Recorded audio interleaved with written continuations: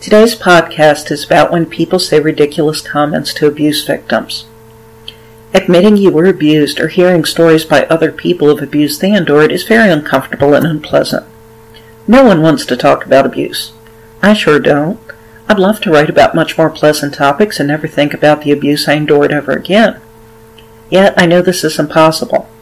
Even if I quit writing about it, the aftermath never goes away. It's always there to some degree, so talking about it's very normal. Most people talk about abuse in their past, either slightly, a lot, like I do, or mostly somewhere in between. Anyone who has decided to open up about abuse has learned that not everyone is a willing, compassionate listener. When you gather your courage to discuss the most painful experiences of your life only to be met with invalidation, it can be incredibly painful. I hope to help you learn some ways to cope with that in this podcast by sharing some common comments people make to abuse survivors. Why didn't you tell anyone? Many people who haven't survived abuse don't understand why a victim wouldn't reach out for help. It's totally acceptable to educate anyone who asks this question. Abusers threaten their victims to keep quiet. They also tell their victims no one will believe them. They even destroy their victim's self-esteem to the point the victim believes no one would care anyway, so there's no point in telling anybody. You shouldn't talk about this. It's not the Christian thing to do, making him or her look bad. People who say this are often also survivors of abuse, yet who lack the courage to face their pain. Others facing their pain makes these folks feel badly, so they try to shut down the open person. Often there's no getting through to these people, so it's best not to discuss abuse with them. It's vital to know, though, that there is nothing unchristian about discussing your experiences. You aren't making the abuser look bad. The abuser already did that by being abusive. Are you really sure that's what happens? This comment's often said by someone who knows both victim and abuser. This is said by someone who really doesn't want to accept that someone they care about is capable of awful behavior. It's also said by a narcissist flying monkey who is trying to instill doubt in the victim, so they tolerate abuse from the narcissist. Take this comment as a red flag that the person saying it is not safe. Don't discuss your experiences with this person. Doing so will only lead you to being hurt, possibly also being the victim of a smear campaign. Nobody's parents are perfect. No one gets along perfectly with their parents, or everyone has childhood hurts. When a person says these statements, it hurts. They're lumping vicious abuse in the same category as simple personality differences. It's so invalidating. Shock value can make a person realize how foolish their words are. Saying something like, "So my mother berating me to the point of obliterating my self-esteem when I was just a child is the same as another mother disagreeing with her child over what her favorite movie is? That sounds like what you're saying, and I disagree with you." Stop thinking about it, or stop dwelling on the past. Wouldn't it be nice if it was that easy?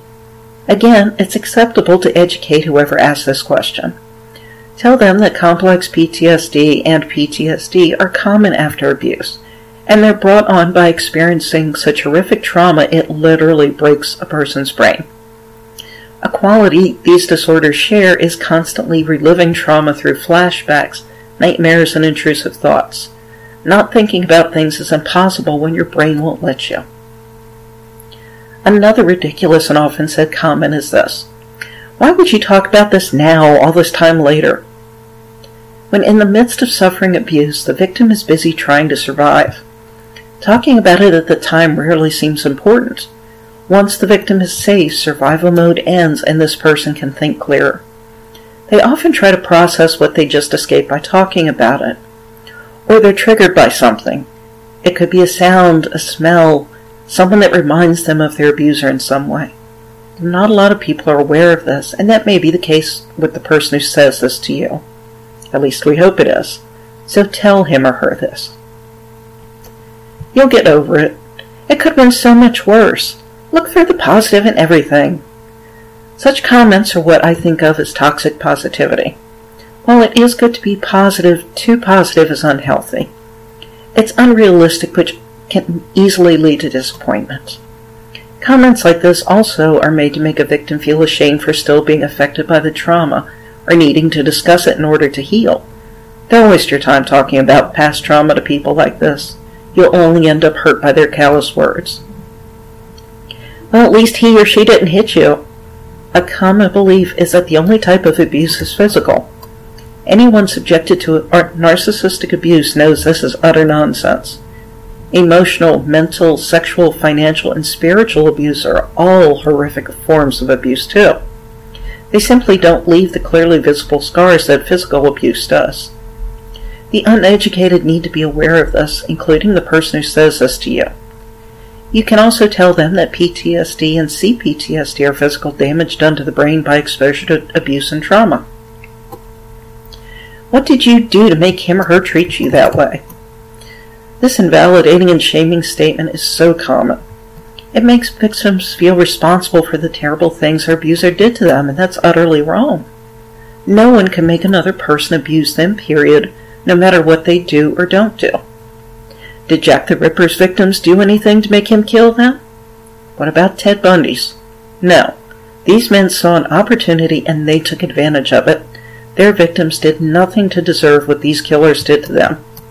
This is the point which you can bring up to the person who says such a disgusting statement. You should be more patient with him or her. No. Just no. The more patient you are with an abuser, the more they will abuse you because they see that you will tolerate a lot. It could help you to ask this person, why should anyone be understanding with someone who repeatedly hurts them and shows no desire to improve the behavior? You should be more careful when picking your romantic partners. This statement is nothing but victim blaming. What the heartless person saying this fails to realize, yet needs to know, is that abusers can come across any way they like. Charming, kind, compassionate, romantic, successful. There rarely are abusive monsters out there 24/7. If they were, no one would get involved with them because it would be clear what they are and what they're really like. Instead, they lure victims in by appearing to be so much better people than they truly are. While this seems like common sense, it isn't.